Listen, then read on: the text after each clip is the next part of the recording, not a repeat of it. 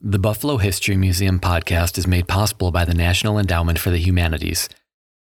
The podcast is just one in a series of new digital offerings coming soon from the museum. To find out more, check out our social media channels or visit our website at www.buffalohistory.org.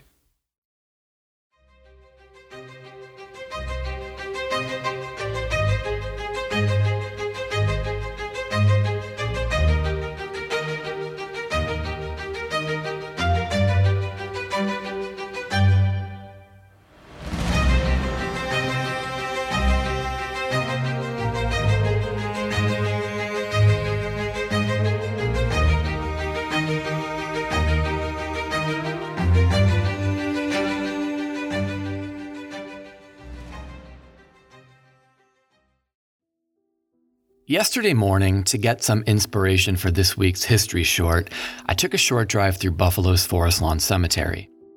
It was a beautiful day and the cemetery was packed with people getting their exercise, taking strolls with their families, and paying respects to the thousands buried there. As you enter the cemetery's Delaware Avenue entrance just before the roadway diverges, among the first monuments you see is one of the Seneca orator Segoyawatha, better known as Red Jacket. You can't miss it, it's perhaps 20 feet tall. Just before the monument lie the remains of 8 more Seneca, including those of young King and Little Billy, peers of Red Jacket. One more headstone furthest to the left marks the final resting place of another Seneca leader, the subject of today's podcast, Ely Parker. Born in 1828, Ely Samuel Parker was an engineer, legal scholar, Seneca leader, and Army officer. As Grand Sachem of the Haudenosaunee people, Parker fought to protect native land rights. As General Grant's aide-de-camp, he penned the document which helped end the Civil War. Despite being highly educated in both engineering and law, Parker faced discrimination throughout his life based on his indigenous heritage.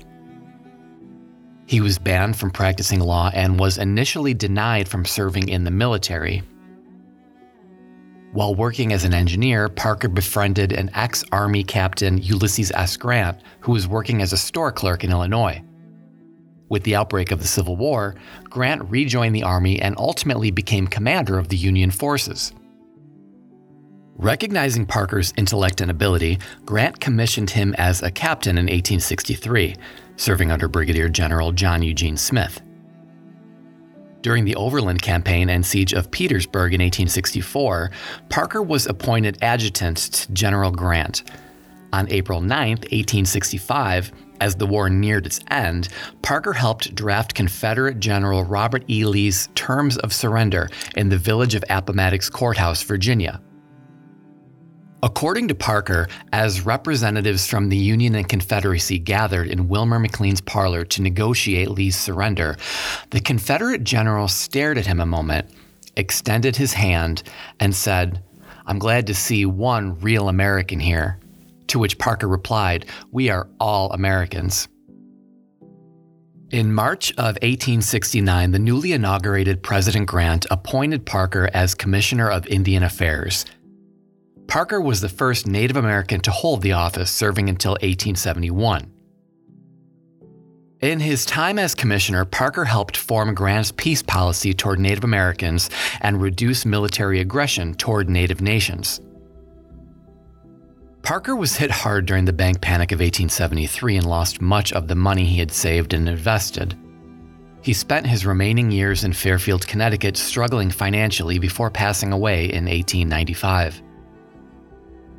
After initially being buried in Algonquin territory, his widow, Minnie Sackett, requested that her late husband be reinterred in his current resting place at Forest Lawn. It seems fitting to me that Parker, Red Jacket, and the other Haudenosaunee inhabit that first Forest Lawn plot. Because whether we look at it in terms of our nation's history, world history, or just that of our family, we must remember that other council fires were here before ours. That saying, translated into English and Seneca, are carved above the entrance to the History Museum's state courtroom, reminding us to honor all those who came before. The Buffalo History Museum receives operating support from Erie County, the City of Buffalo, New York State Council on the Arts, with the support of Governor Andrew M. Cuomo, and the New York State Legislature. Additional support is also provided by M&T Bank and from the generous support of our donors, members, and friends. We thank you all so much for listening and encourage you to help us grow by subscribing, reviewing us, and telling your friends and family. We'll see you all in 2 weeks with another great story. So until then, take care.